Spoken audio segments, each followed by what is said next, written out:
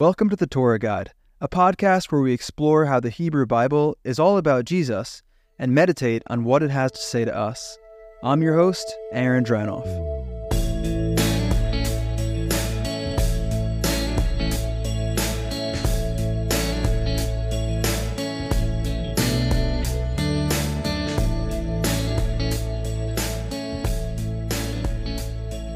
Hey guys, it's Aaron. I have a goal for this podcast that by the end of this year we'll have 100 ratings, which is a big goal for a new podcast, and I know 100 is sort of arbitrary, but the reason for that goal is because ratings are one of the best and easiest ways to help people find a podcast. So you can help me meet this goal.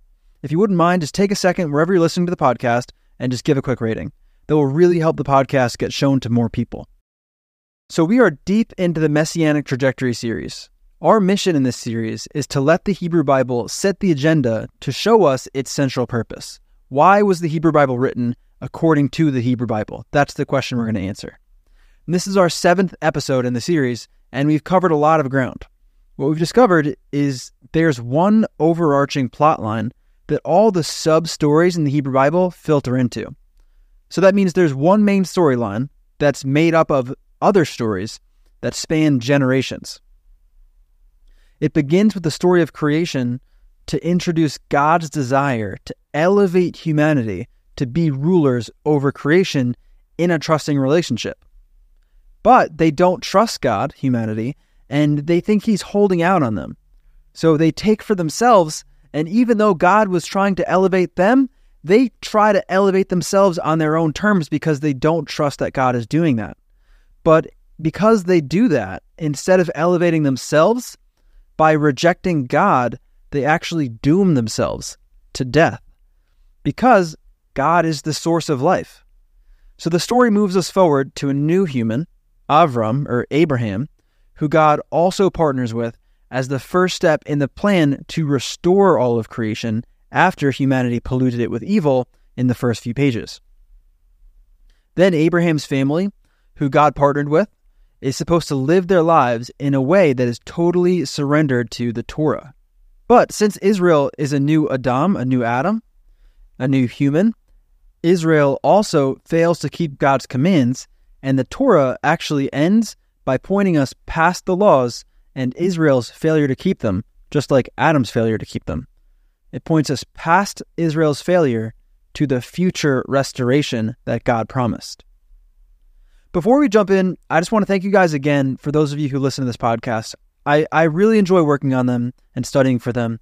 And I really hope that you're finding them not just interesting, but helpful and thought-provoking at the least. If you are, I want to ask you guys to please consider supporting the Torah Guide financially. If half of the Torah Guide's listeners signed up to give $30 a month, we'll be able to keep the podcast going next year. I really believe that this podcast and the videos we make are doing a lot of good. We're not even a year old yet, and I've already heard stories of people who were adamantly against Jesus. And we've even had some people commenting angrily on some of our videos who have since softened and placed their faith in Jesus and made a commitment to follow him. And there's already several stories like this. So I really believe God wants to use this project.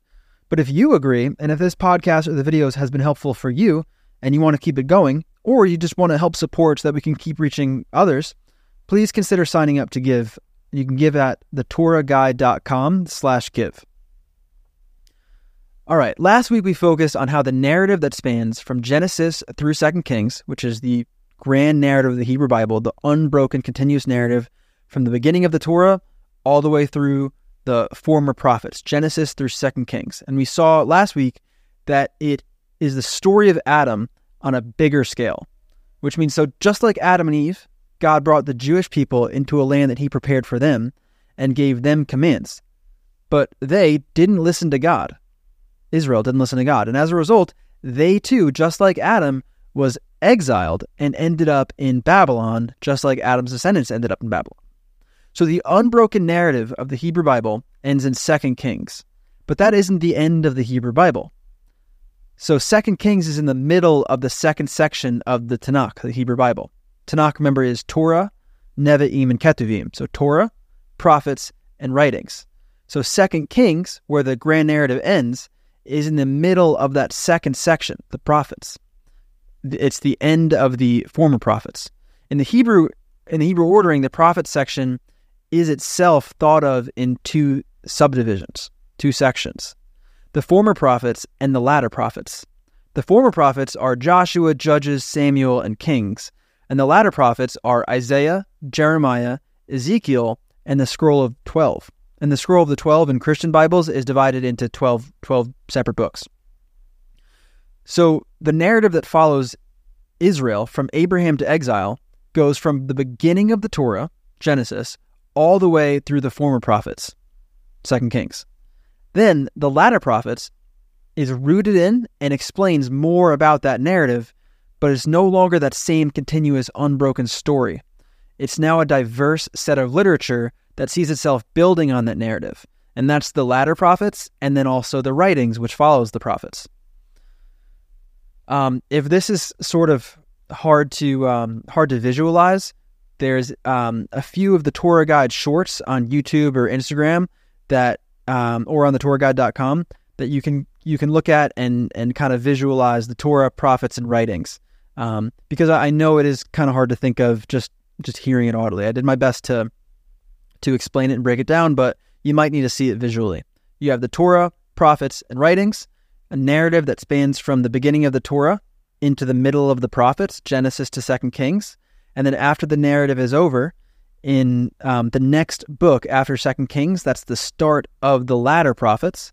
And from the latter prophets through the rest of the Hebrew Bible, which is latter prophets and the writings, you have a diverse set of literature that is rooted in the narrative that went from Genesis to 2 Kings, but it's and there's some narrative in there, but it's no longer just one unbroken continuous narrative. All right. So the latter prophets, 2 Kings, starts with 3 major prophets, which lead up to and goes into the Babylonian exile that you would have already read about in the narrative. Remember, that was the disappointing ending to that long, continuous story that you've devoted so much time to reading.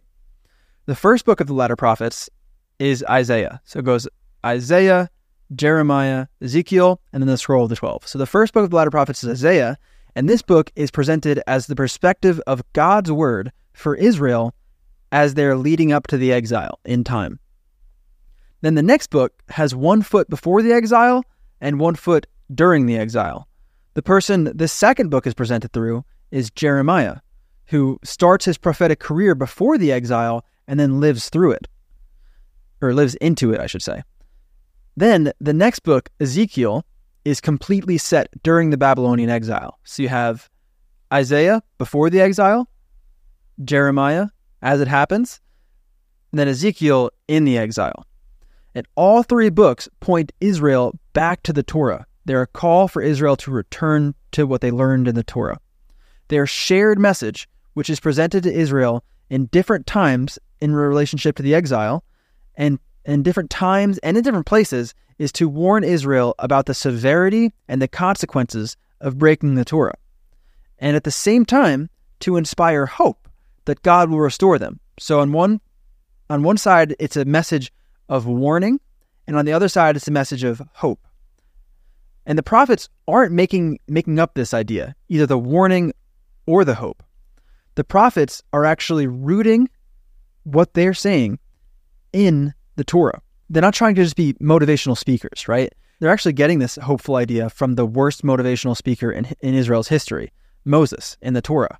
At the end of the Torah, Moses gathered all of Israel together right before he sent them into the Promised Land. And God had given them all these laws and told them that obeying the laws is choosing life, and disobeying the laws is choosing death.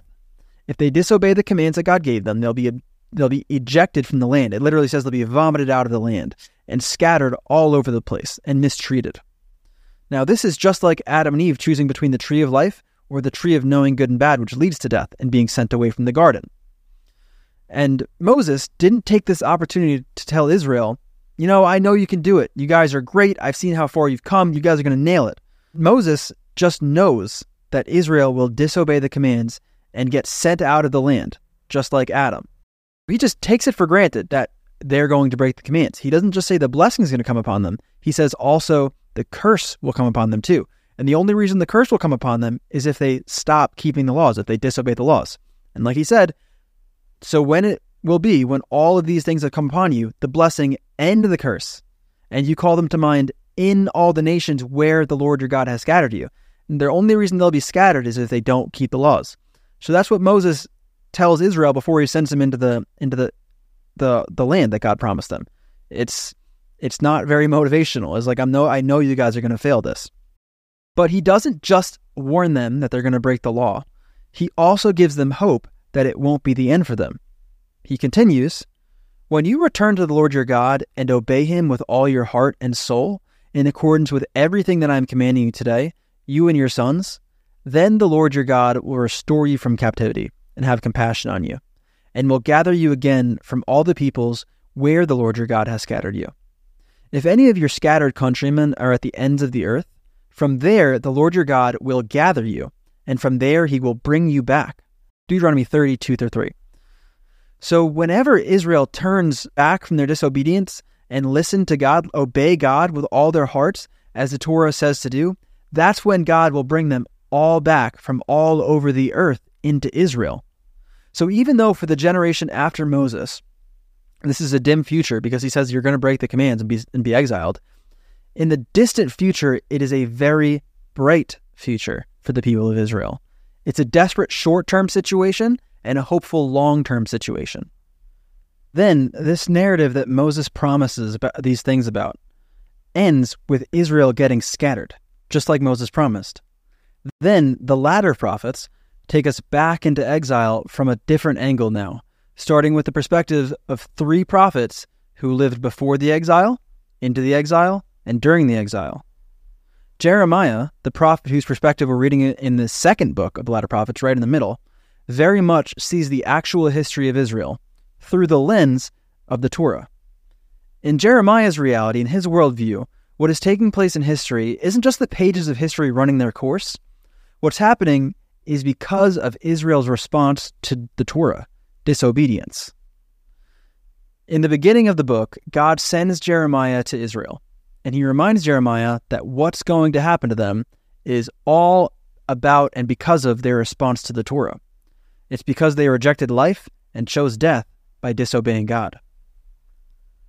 But this is what I commanded them, saying, listen to my voice, and I will be your God, and you will be my people. And you shall walk entirely in the way which I command you, so that it may go well for you.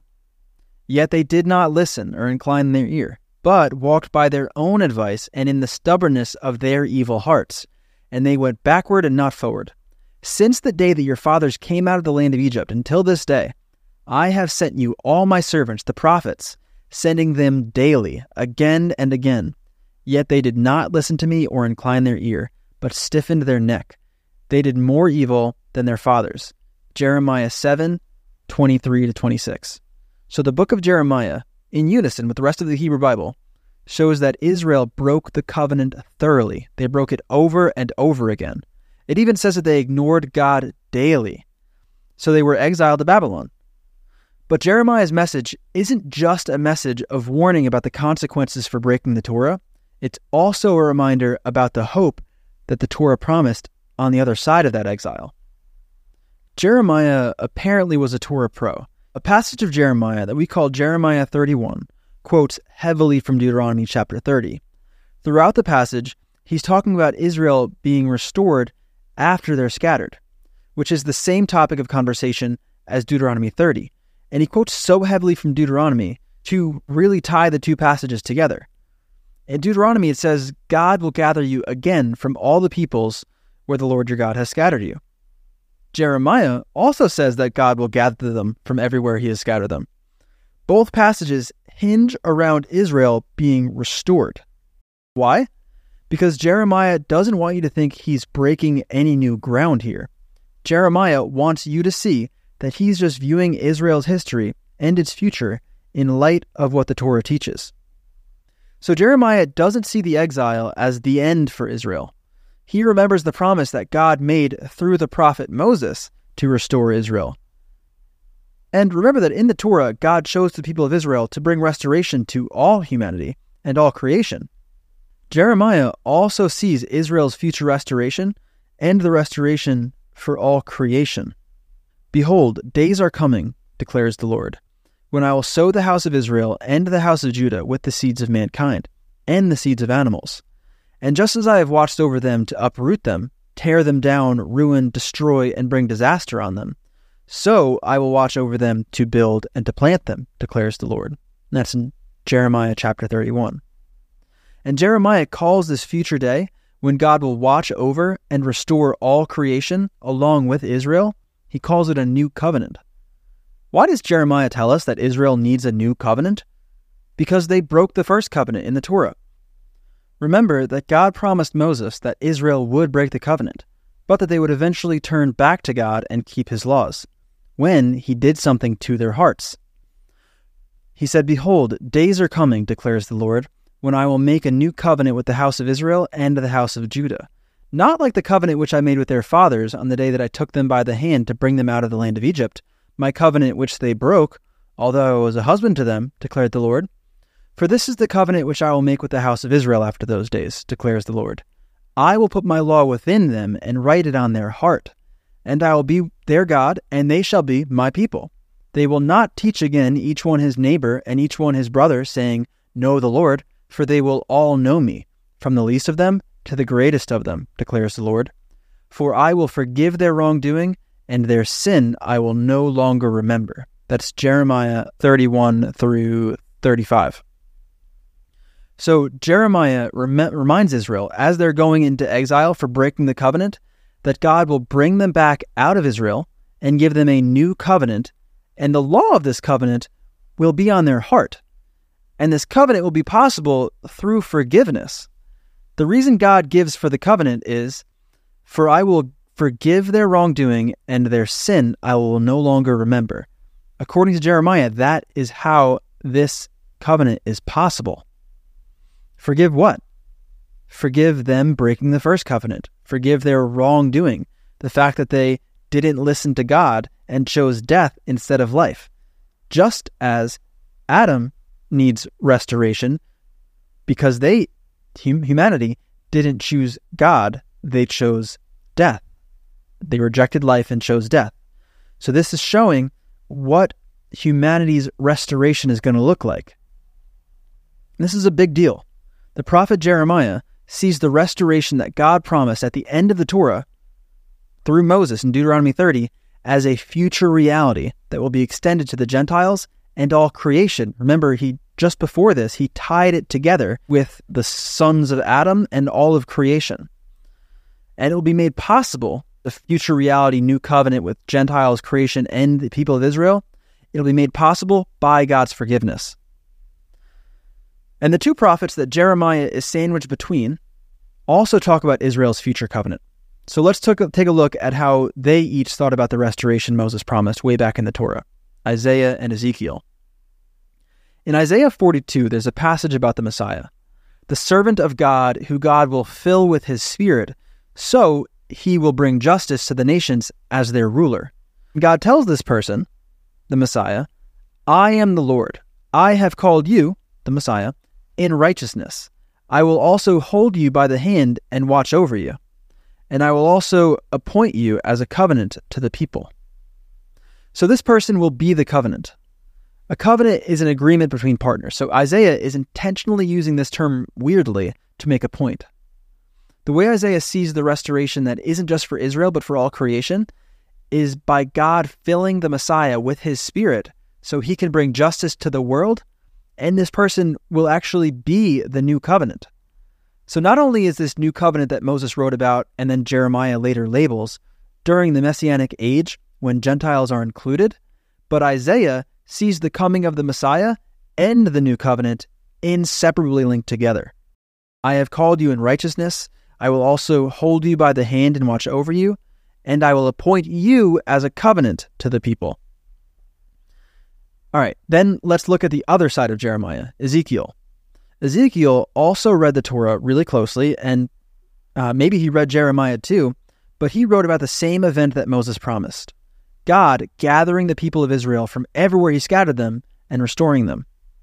And Ezekiel shed some more light on what Jeremiah meant when he said that the law would be written on their hearts, and what Moses meant when he said that Israel would be able to keep the law and live when God circumcised their hearts. So God tells Ezekiel, who remember is living in exile, to give this message to Israel. For I will take you from the nations and gather you from all the lands, and I will bring you into your own land. Then I will sprinkle clean water on you, and you will be clean. I will cleanse you from all your filthiness and from all your idols. Moreover, I will give you a new heart, and put a new spirit within you. And I will remove the heart of stone from your flesh, and give you a heart of flesh. And I will put my spirit within you, and bring it about that you walk in my statutes, and are careful, and follow my ordinances.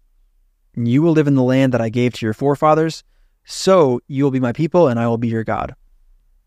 This sheds a lot of light on what Moses promised when he said God would circumcise their hearts so they could keep the commandments and live. And it sheds light on what Jeremiah meant when he, talking about Moses' promise, said that God would put his law on their hearts during the new covenant. So God reveals to and through Ezekiel that when he will restore the people of Israel and change their hearts so that they can keep the law and live, he will actually be putting his spirit into the people. The people will all know the law because they will all be filled with the Spirit of God, just like the Messiah from Isaiah, who is the covenant, was filled with the Spirit of God. So when we see how Isaiah, Jeremiah, and Ezekiel all saw Israel's Babylonian captivity and their understanding of God's promise to Moses in Deuteronomy, we learn a lot about the future restoration for Israel. The restoration is made possible through God's forgiveness and is inseparably linked to the Messianic age, because the Messiah actually is the covenant. He's filled with the Spirit of God to restore Israel, and then the people of Israel will be given new hearts and filled with the Spirit of God so that they can listen to God. And this is not just a part of the Hebrew Bible. This is the central hope of the Hebrew Bible. The Torah ends pointing forward to this hope for a reason. Then the Hebrew Bible ends with Israel headed into exile, not to bring despair, but to remind Israel about Moses' promise on the other side of exile, which is why at the very last paragraph of the Hebrew Bible, right after it described Israel going into exile, Jehoiakim, the descendant of David, who was promised the Messiah, Messianic line, so Jehoiakim is released from prison to spark hope that he is like a new Abraham, like we saw last week. It's why all three prophets set their hope on this new covenant restoration. Not something that they made up, but something that they're picking up from the Torah. If you keep reading through the prophets, you'll see Nehemiah, who brings Israel back from captivity, pray a really moving prayer, where he calls on God to bring about the restoration that he promised Moses. In the writings, you'll hear a very similar prayer from Daniel in Daniel chapter 9. This hope for Israel's future restoration is made possible by forgiveness and extended to the Gentiles and brought about by the Messiah, is the end goal of the entire Hebrew Bible. We could right now just stop and move to how Jesus and the New Testament, or, we could call it the New Covenant. New Testament and Covenant are synonymous. We could just right now stop and talk about how the New Testament presents Jesus as being the New Covenant, who made God's forgiveness possible, and then poured out the Spirit of God on his believers in Acts 2, Acts 8, and Acts 10. But we're going to take one step at a time. At the end of this series, we are going to see how Jesus carries the story forward in the New Testament. For now, we're walking through the course that the Hebrew Bible sets for us. All right, so far we've seen that almost immediately humanity rejects their source of life and gets exiled into a world full of suffering and evil, because we decided good and evil on our own, elevating ourselves to God's place. The Bible is then God's answer to humanity's problem. It's his plan to rid the world of evil without getting rid of humans, who keep causing the problem of evil. Then Israel, Abraham's descendants, are the first step in God's plan to bring about restoration to all of creation. Then the next step we took is seeing how, while the Jewish people are supposed to shape their lives around the Torah, the point of the Hebrew Bible is not the laws inside, because just like Adam, Israel broke those laws. And God knew they were going to break the covenant, even before he sent them into the land that he promised them. So the end goal of the Torah is actually the new covenant forgiveness and restoration, which is linked to the Messiah.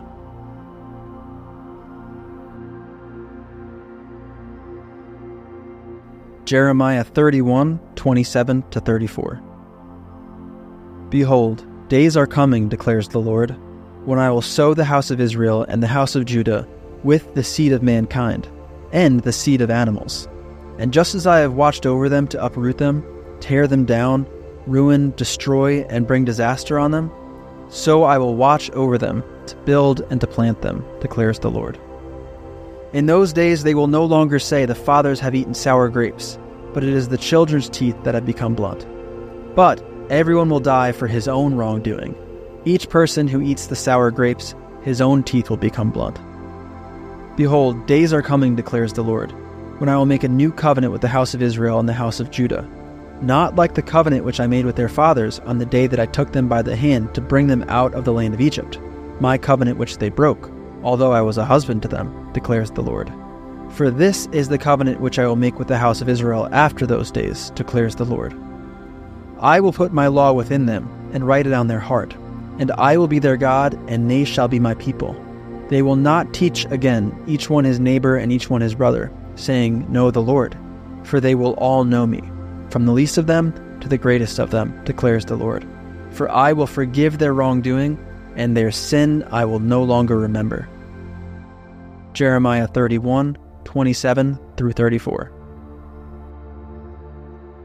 Let's meditate on Scripture together. I'm going to ask you a few questions. Just take some time to think about each question, and if you need more time to think or pray, you can go ahead and pause. All right, first question. Has your relationship with God been about following rules or trying to do the right thing?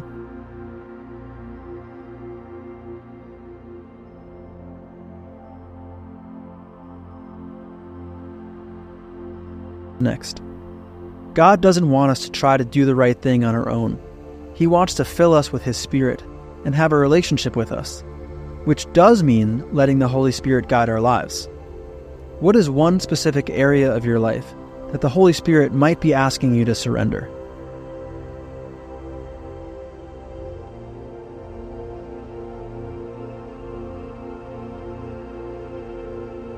And last, what is one specific step of obedience that you can take this week?